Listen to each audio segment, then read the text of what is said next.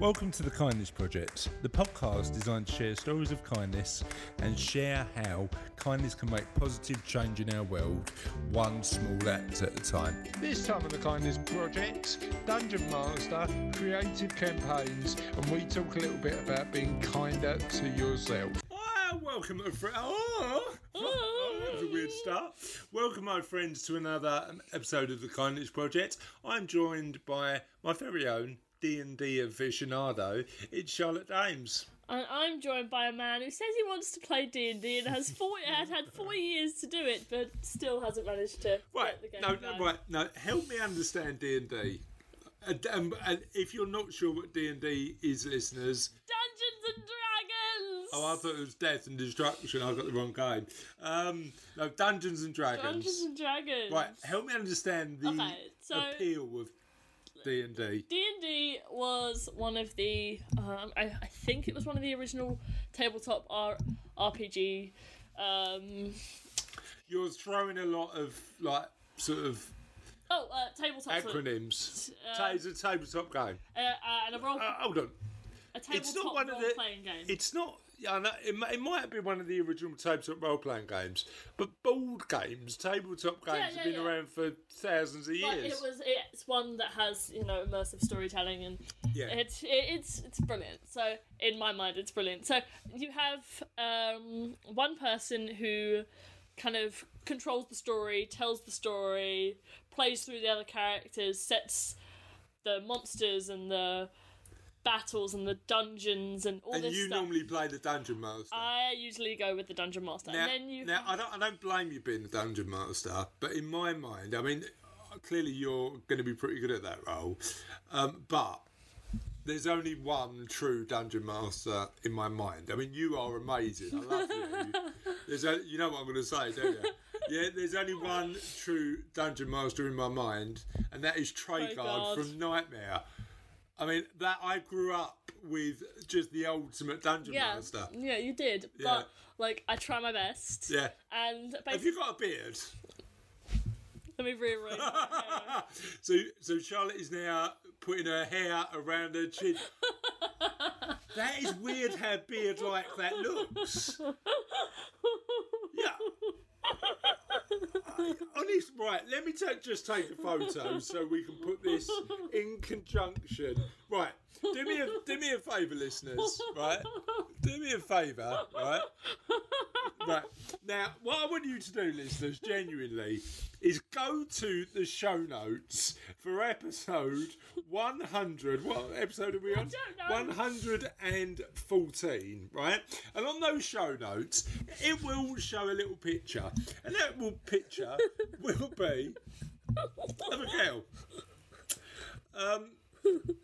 Or some sort of bearded wizard. It's not usually the role I play.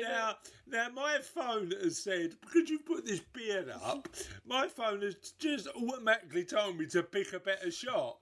No, I want the one with the beard, thanks. I want the one with the beard. I love being the Dungeon Master because it means essentially I get to control the entire game. Right.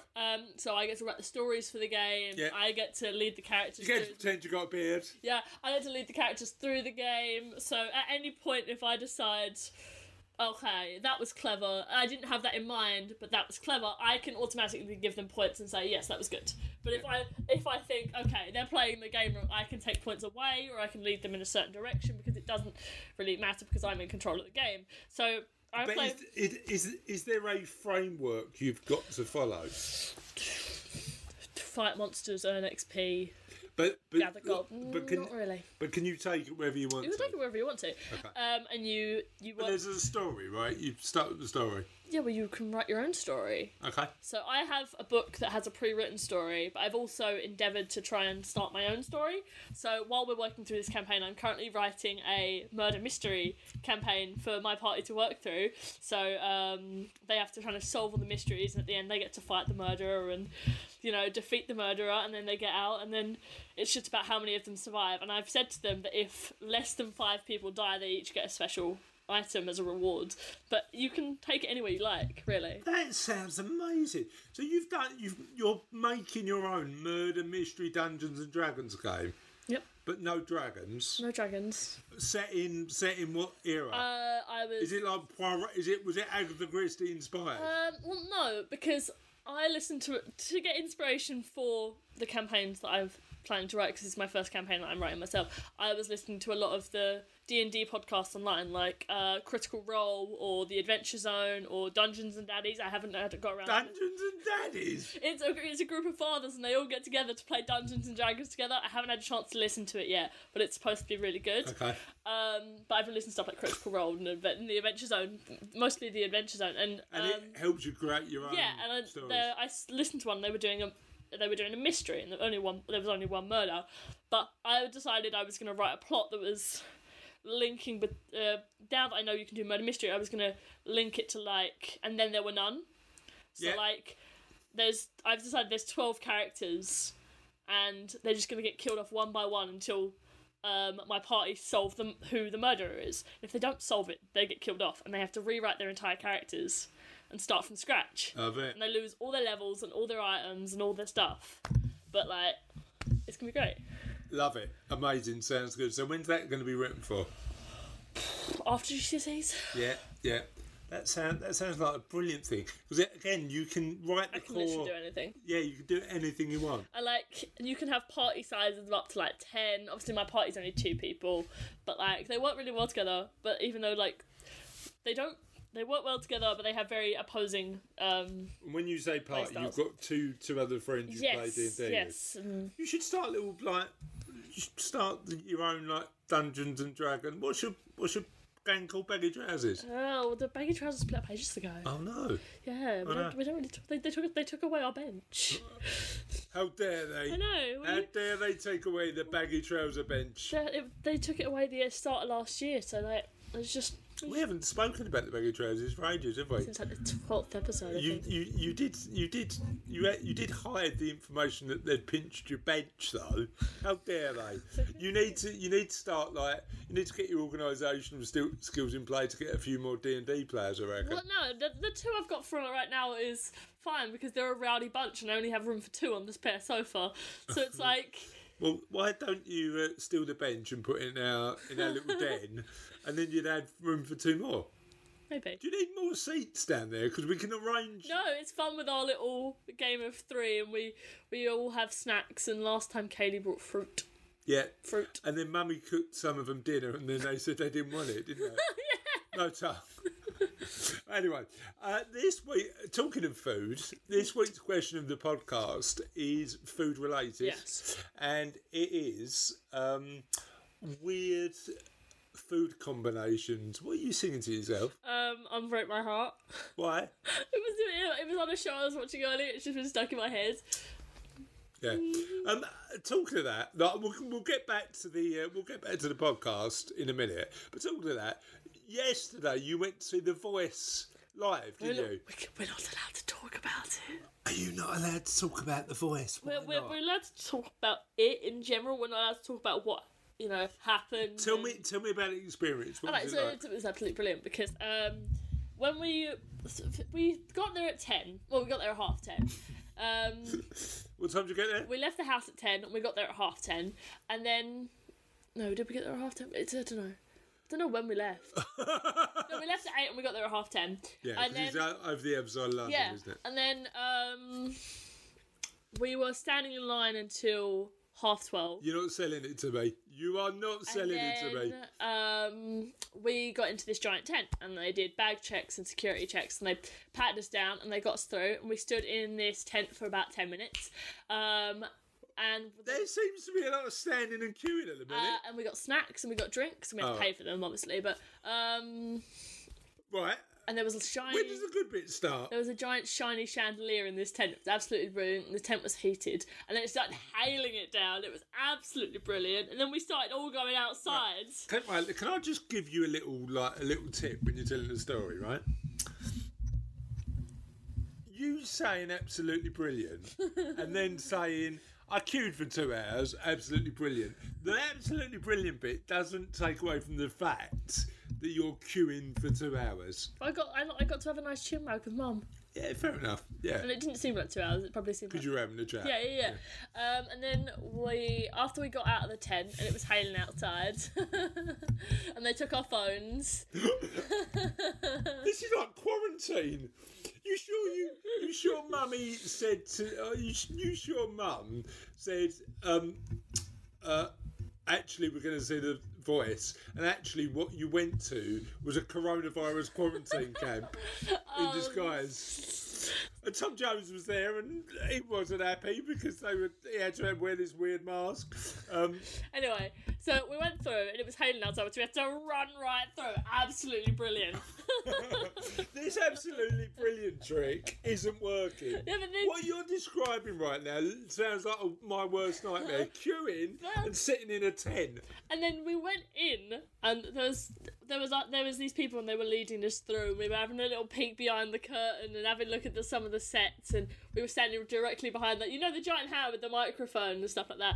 And we walked round, and there was. So you're in there. You're in the studio. We're in now. Any more tents involved? We're in. This whole thing is just a giant warehouse. So it's like a warehouse, right? Okay. So like we go through, and there's a load of seats behind the chairs, and they're gesturing us, and they're trying to get us up there.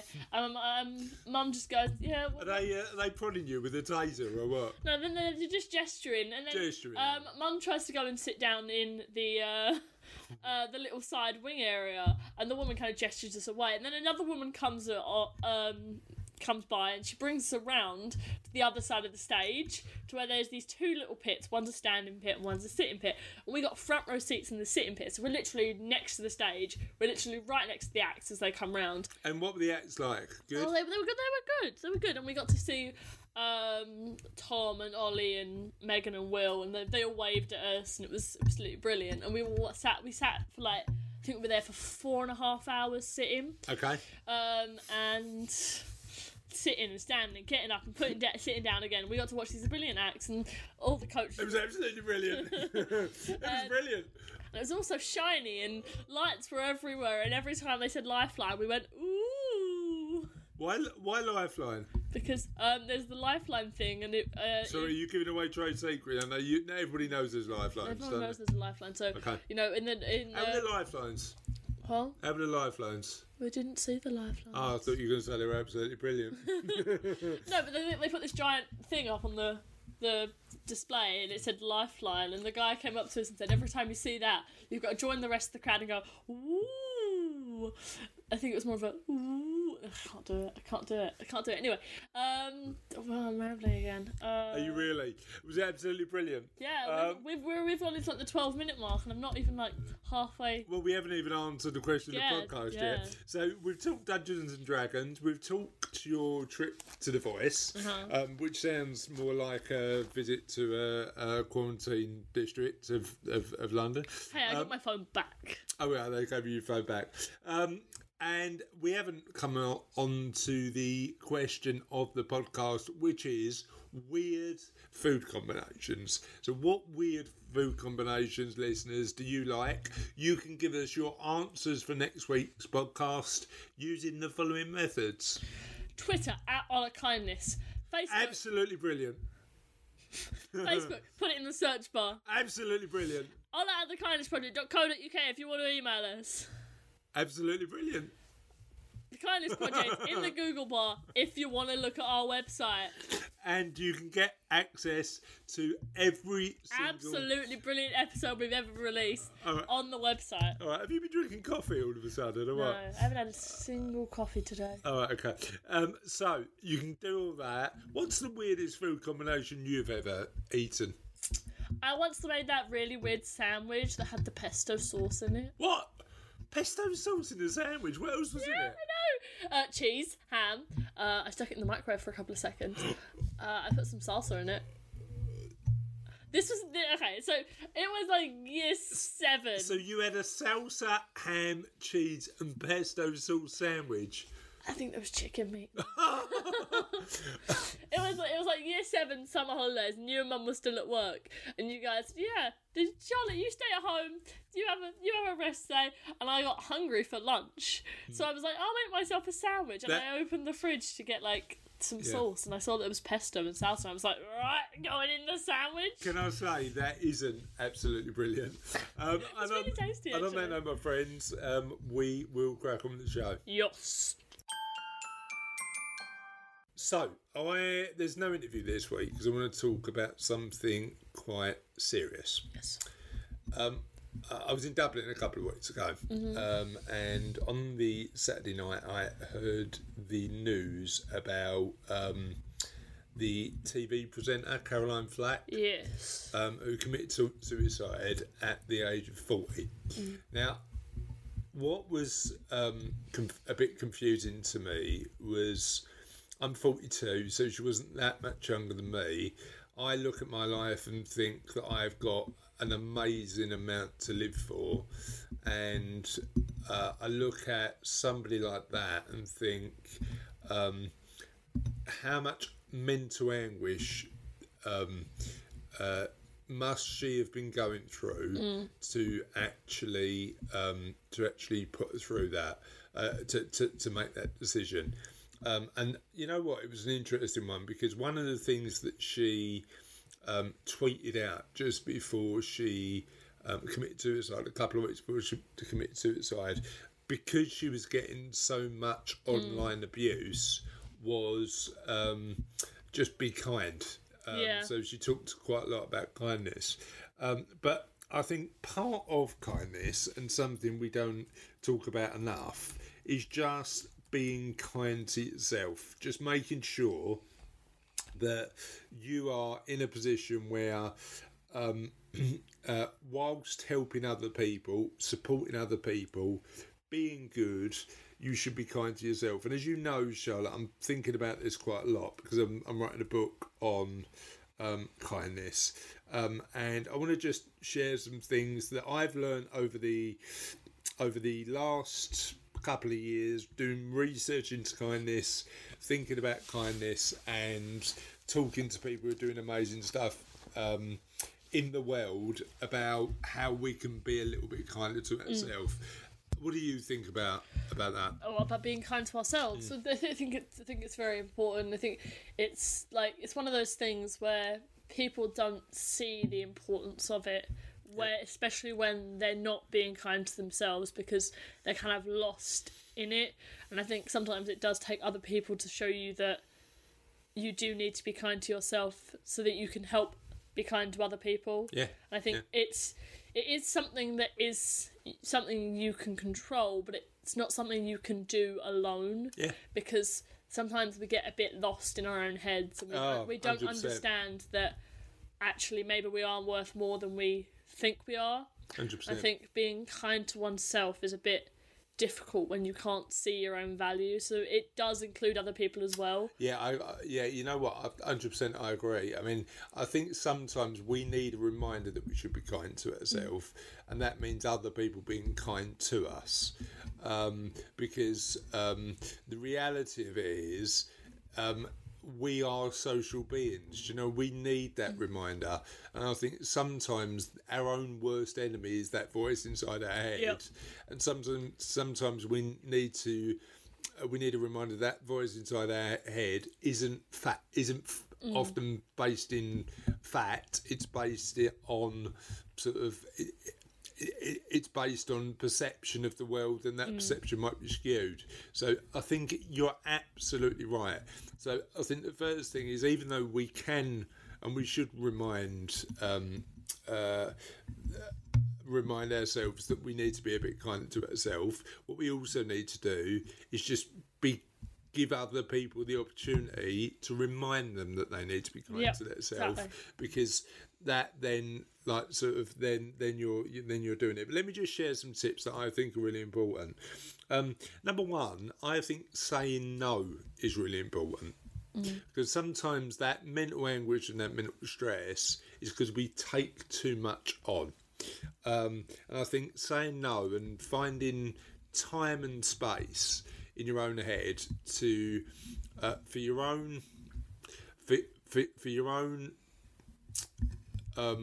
opportunity to recover is really important. Recently on the podcast we interviewed a guy called Nick Elston, who's had his challenges with anxiety and his own mental health, and he's really open and talks about this, and I've learned quite a lot from Nick about doing this, and effectively he understands now after his anxiety attack that he talks about quite openly. He found that what he needed to do is just take time out of the world, recovering and finding his own sort of space again in his own thoughts. So even though he liked being with people, saying no and setting rules and setting boundaries and not saying yes to anything, being busy all the time isn't often the best place to be, because you never get to rest mentally or physically. And I think that being busy constantly is a short-term solution because it stops you thinking about other stuff. Like you're focused on what you're doing. You're focused, but it's kind of one of those things where you just kind of push everything back, and then there's more to deal with later on. So maybe it's not the best solution overall. So maybe saying no and setting boundaries is quite an important thing to do. And it's weird because I like being busy. I quite like being busy, but it's also important to make sure you take time to rest. And rest in your own way, be that exercise, be that meditation, be that chilling and watching a movie, being that like spending time with friends or family. It doesn't all need to be work. See, I think in a way exercise is kind of like work, but you say it's like calming for you and it helps you deal with your own space in the same way that writing for me does, because even though it is a form of work, it's also a form of expression, and it's also a way that I can talk about my feelings without actually talking about my feelings. It's a way of expressing myself without actually talking about myself in a way, because sometimes I agree. Putting it into context of myself makes it a little bit more scary, because it's like, well, I think the other interesting thing, I think you're right, because writing allows you to express those emotions.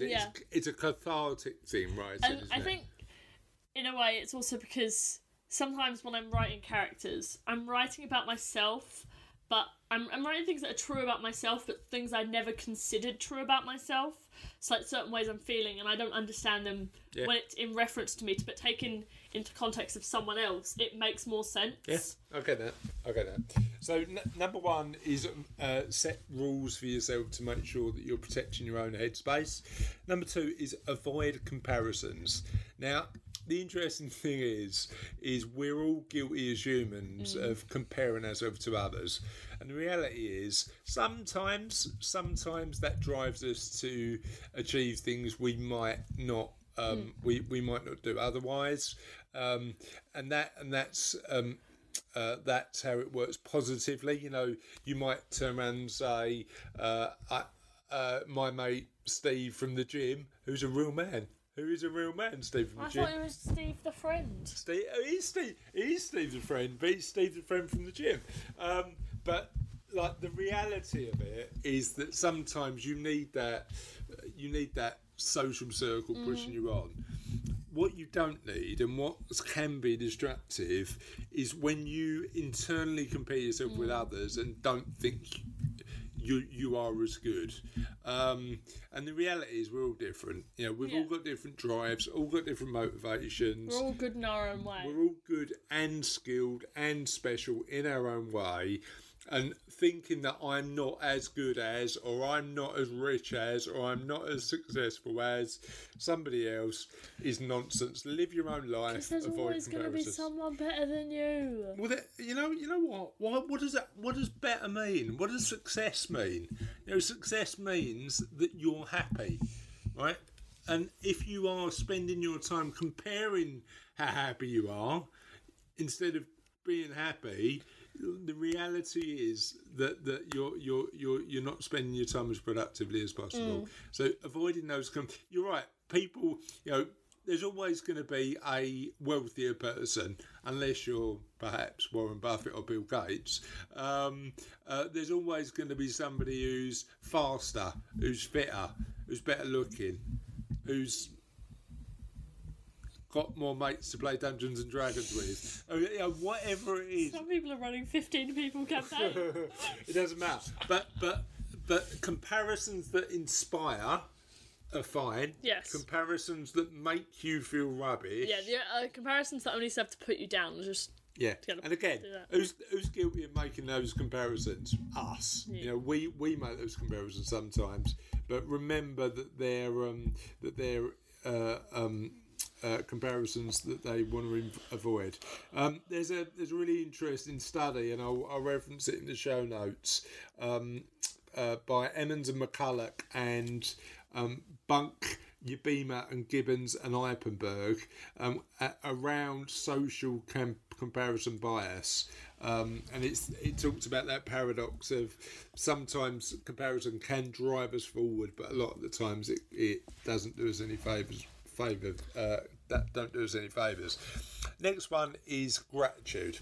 So I think I'm an incredibly lucky man, and sometimes I think that gratitude helps me live my life in the best way possible, because I always try and start from the starting point of being super fortunate, and I think the focus on what's gone right as opposed to what's not gone so right allows me then to focus on what I need to potentially improve and not on anything else. So, I mean, there's plenty that is wrong with me. I'm bald. I'm not bald yet. I'm going bald. The head hole is growing on a daily basis. I'm certainly not the quickest runner in the world. I'm not the smartest in the world. But I tell you what I'm grateful for. I'm grateful for an amazing, an absolutely fantastic family. It's not my wording, but okay. Absolutely brilliant family. I'm grateful that I get to do a job I love, where I get to talk to people and support them to achieve their goals. I'm grateful for living a life where I can be creative and share thoughts and ideas on this podcast. I'm living a life where I get to travel, and I get to travel with you, Charlotte. That's super important to me. If I get a bit teary, just stop me. I am grateful. I'm so lucky. I tell you what else I'm grateful. I'm grateful that I was born in a country that gives me all this opportunity. I'm just grateful for so much. And sometimes when we're thinking about those thoughts about how bad we are or how bad our environment is, we forget how lucky we are. And I think that thinking about gratitude and doing that as a exercise is certainly worthwhile. You know what you are good at? What? Posing for my photos. Am I? Yeah, I was just thinking, because the way the sun was shining in your face, it reminded me of an old photo that I really liked, and I was trying to mimic, but I couldn't get quite right. So I will have to be experimenting with that when we're done with recording. Okay, fair enough. If you want to take some photos, I mean, that's fine. Okay, so next one is I as you know, I'm an atheist. I've got an interest in philosophy, and one of the philosophies that fascinates me is Stoicism. Yes. And that is, I mean, the Stoics believed a bunch of different things, but the one lesson that I've learnt the most of is only worrying about the stuff we can control. And again, it's one of those things like gratitude that you've got to remind yourself every day, but not worrying about things that you have no control over allows you then to say what anybody else does then has no impact on the action I'm going to take. I'm just going to carry on focusing on what I can control. I'll give you a perfect example of this. We had a conversation. You were feeling a bit rough last week, wasn't you? And we had a conversation around the fact that you'd sent a text to your friends. They didn't respond immediately. And you felt that that it said something about you because they didn't respond. Now, the reality was you'd done what you can control. You'd sent them a message, and you started inventing all these stories about what they were believing because you hadn't heard from them. And I think what helps me is that only worrying about stuff that I can do then allows me to say, whatever they want to do is up to them. I'm just going to focus on what I'm going to do. Now, we're human, right? And we care about what other people think. That's entirely natural.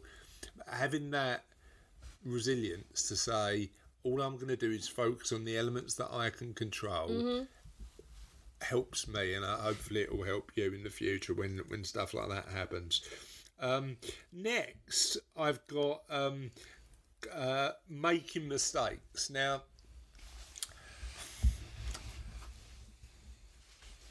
when I look at Caroline Flack, she'd made mistakes in her life, and she was awaiting quite a serious criminal conviction because she'd assaulted, or she'd been accused of assaulting her boyfriend at the time.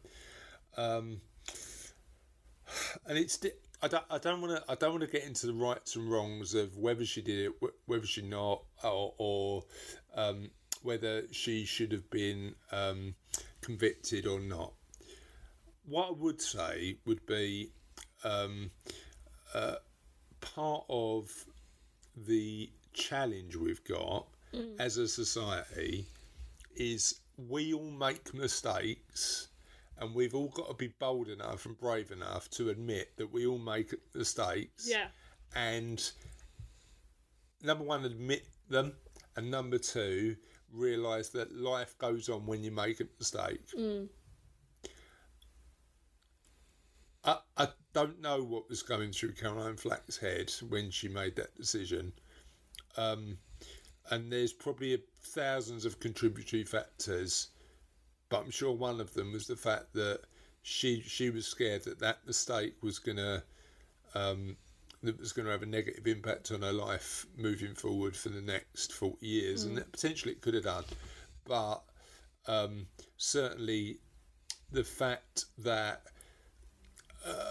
there is like just that reminder that we all make mistakes, big and small. There is life after making mistakes, and mistakes are also about learning to be a bit better is really important.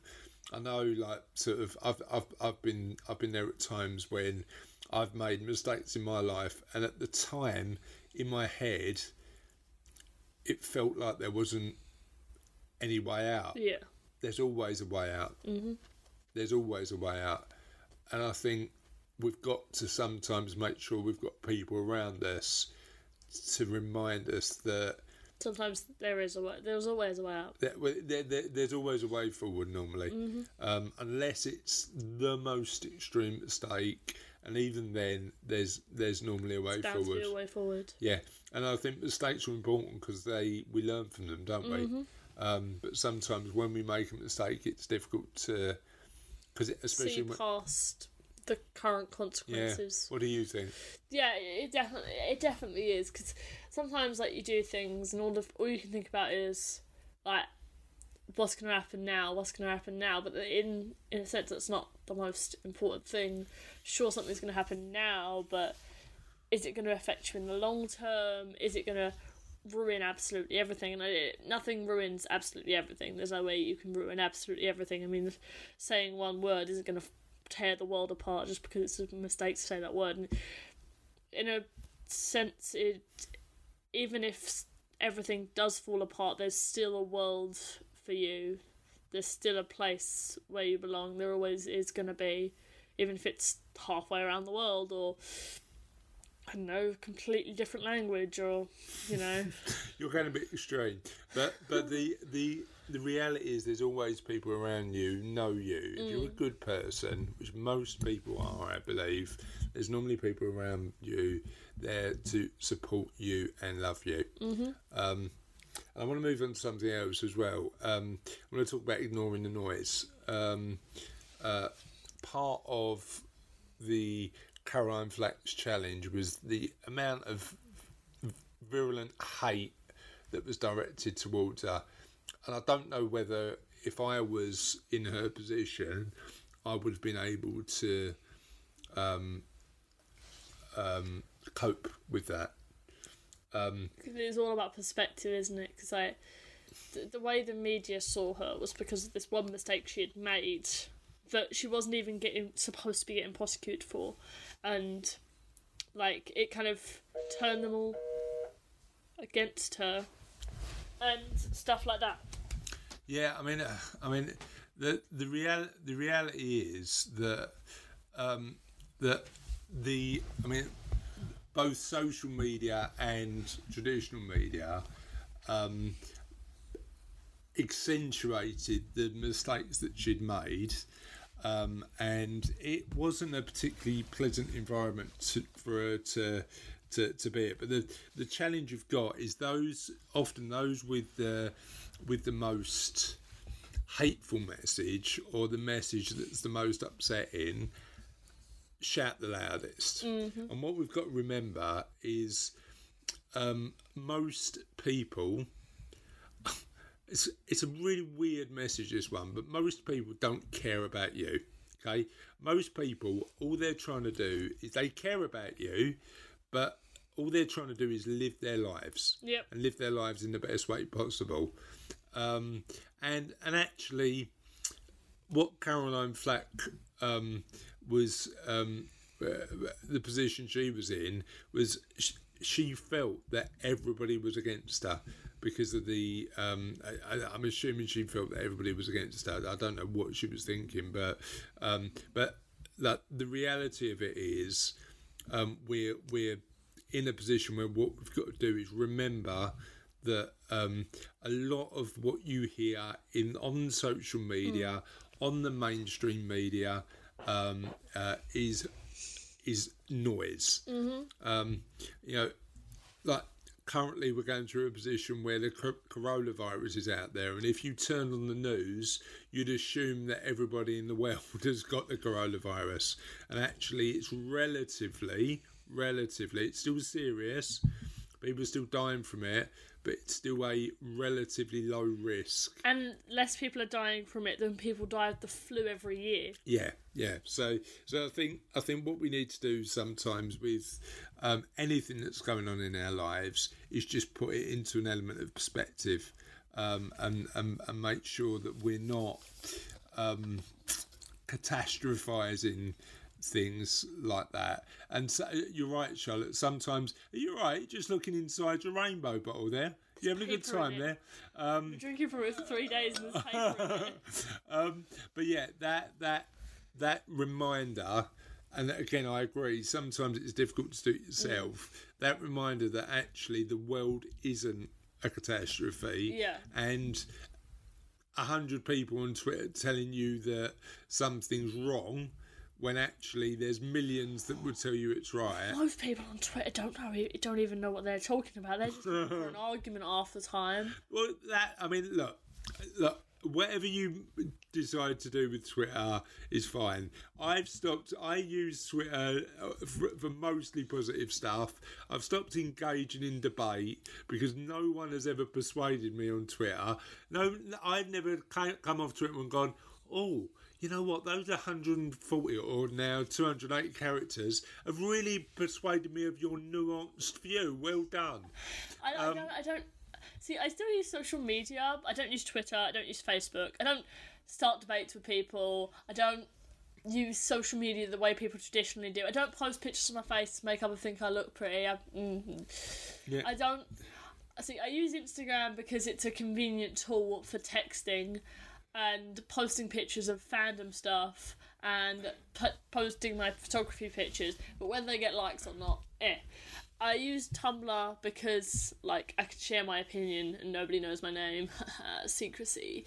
And, like... You're not a troll, though, are you? No, I'm not a troll, but I post into, like, the fandom pages, and that's what I use Reddit for, but I deleted Reddit as well, and I stopped. Yeah, look, so, the internet...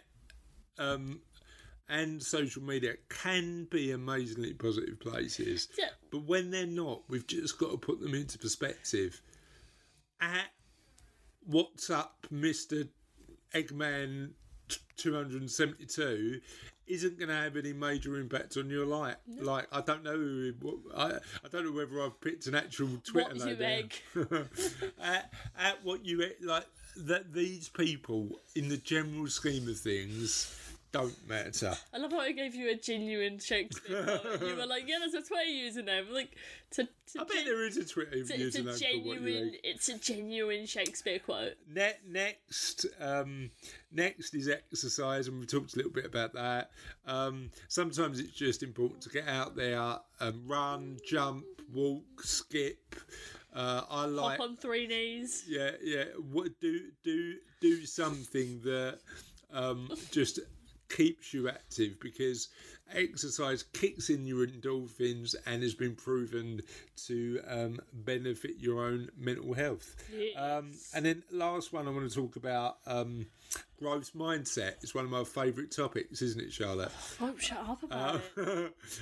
And growth mindset is starting with the fact that we are incomplete creatures and we never stop learning. So being in a position where, despite where you are today, the future is always more positive, optimistic, because you get better and learn more as life goes on. That was a very complicated, that was a very complicated and technical way of explaining it. How would you explain it? So it's like the growth and the closed mindset, I think, is the two different ones. Well, if you were to have a closed mindset, it would be like, I can't do a handstand. But having a growth mindset would be something along the lines of, I can't do a handstand yet. Yeah. Everything's learnable. You know what? There's a guy at my gym.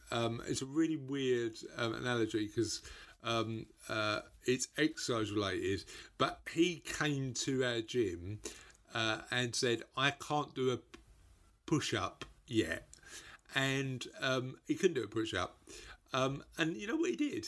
He did this thing where he started doing it on his stairs. So it helped him do a push-up, and then started on his knees, and then did it on the stairs, and then just slowly developed and worked your way. And that is the perfect example of somebody who's gone, I can't do it, but I've got the ability to learn, or I've got the ability to build up the strength. That sort of, or I've got the ability to learn a language, learn a new skill. I've got the ability to understand more about what makes me happy. I've got the ability to change my current situation so that I'm happier, potentially. You know, all of these things are changeable. I think sometimes the challenge when it comes to being kinder to ourselves is that we assume that state of being depressed or sad or isn't going to... Yeah. It's the final point. Isn't going to change. And the reality is, it's not. The only constant in our lives is change, really, and it's important to remember that. Next one is ask for help. Yes. And talk. Yes.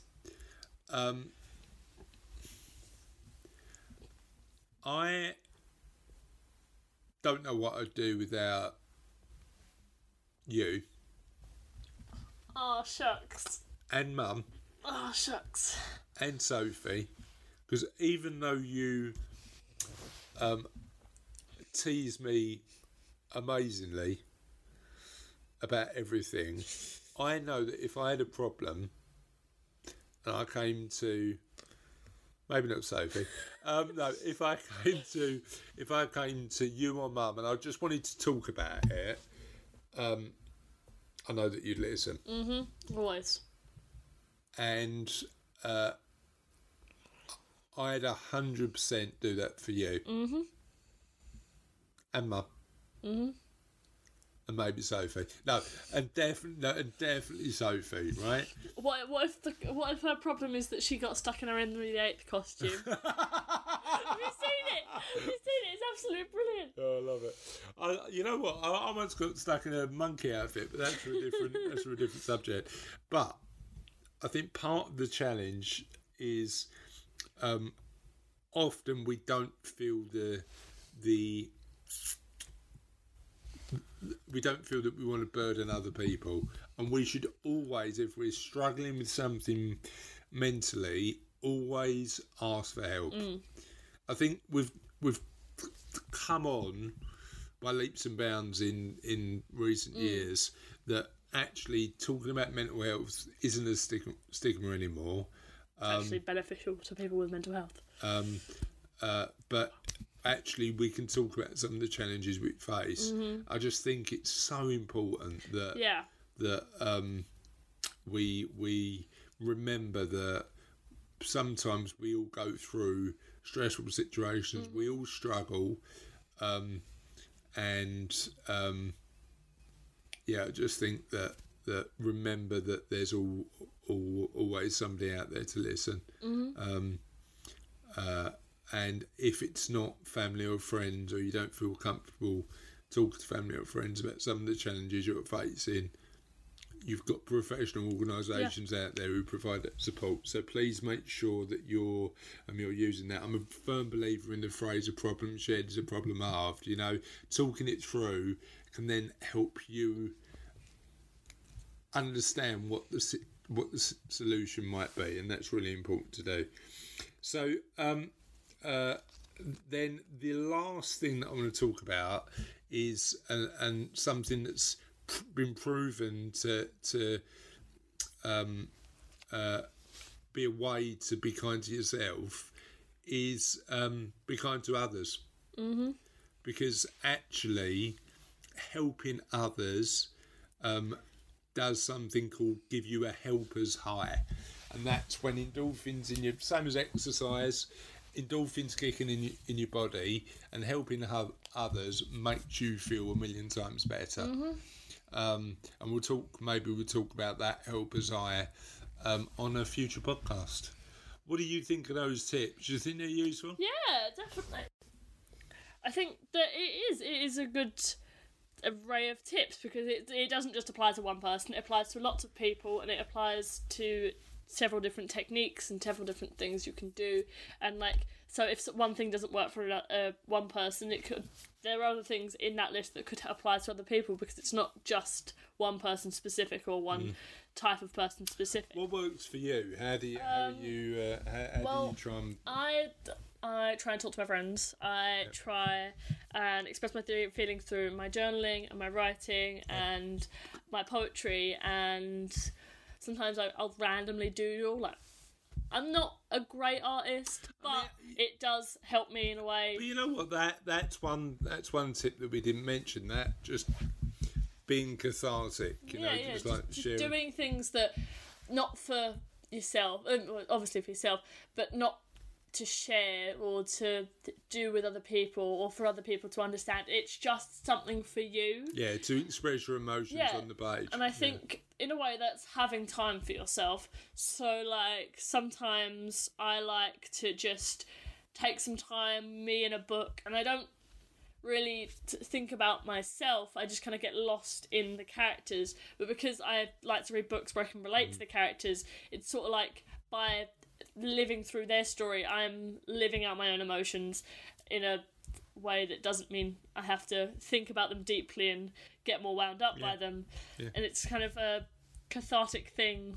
It's a distraction, but you're also handling your own emotions because you relate to these characters, and seeing them act in a certain way shows you how maybe you should act based on these emotions, or maybe how you shouldn't react based on these emotions. It's kind of like subconsciously picking up tips from other people who feel the same way as you do. Yeah, fair enough. No, that sounds perfect. Okay, well, I'm glad you enjoyed that, and I thought it was an important subject to talk about, considering what's been going on with the world. Shall we crack on with the show? Yes. 'Tis the end of another podcast. And on last week's podcast, I asked you to help me build my playlist, because every year I have a new playlist, and I like to add songs. Both they haven't got to be songs from 2020, they can be songs from whenever, but the rule is for my playlist, I can't repeat them on a previous year's playlist. And there was a few that popped up that were amazing and made it to my playlist. Stevie Dan said, for your marathon, Keep On Running by the Spencer Davis Group. Thanks, Steve. Mike Christie said, Drops of Jupiter. Now, the problem is, Drops of Jupiter is an amazing song. But it's been on a previous playlist. It was on last year's playlist. On Top of the World and Amsterdam by the Imagine Dragons. John Cook said a song by Dave, who won a Brit Award recently, that did make it onto my playlist. And that album, Psychodrama, is amazing. Ian Hyton said Hanging Off Your Cloud by the Courteeners. David Forsdyke went a bit old school, but went right up your street, Charlotte. Living on a Prayer by Bon Jovi, Don't Stop Me Now by Queen, Mr. Blue Sky by ELO, Sweet Child of Mine by Guns N' Roses, Don't Stop Believing by Journey. I'm going to be controversial. I don't think Living on a Prayer is Bon Jovi's best song. You like It's My Life, don't you? It's My Life. Have a Nice Day. Best two Bon Jovi songs, Fair enough. my opinion. Controversial. Al McCann said, I really like the 1975 right now, or some AC/DC, which did make them onto my list. Hazel Gray said, Ain't No Mountain High Enough by Marvin Gaye and Tammy, I can't remember Tammy's surname. Sean Neil Acton said Judy Street with What? And then gave us a list. Painted Black by the Rolling Stones, Back to Black by Amy Winehouse, Back in Black by... The Impossible Dream by Andy Williams, Take 5 by Brooke Beck, On Days Like These by Matt Monro, London Calling by The Clash, Golden Brown by The Stranglers, Crazy by Niles Bartley, Warwick Avenue by Duffy, and A Girl from Ipanema by Astrid Gilbertero. And Justin Gaffney said, What a Man Got to Do by the Jonas Brothers. The Jonas Brothers. And that, my friends, was it. And that is also the end of another podcast. Ooh. So on that, we'll see you next time. Bye.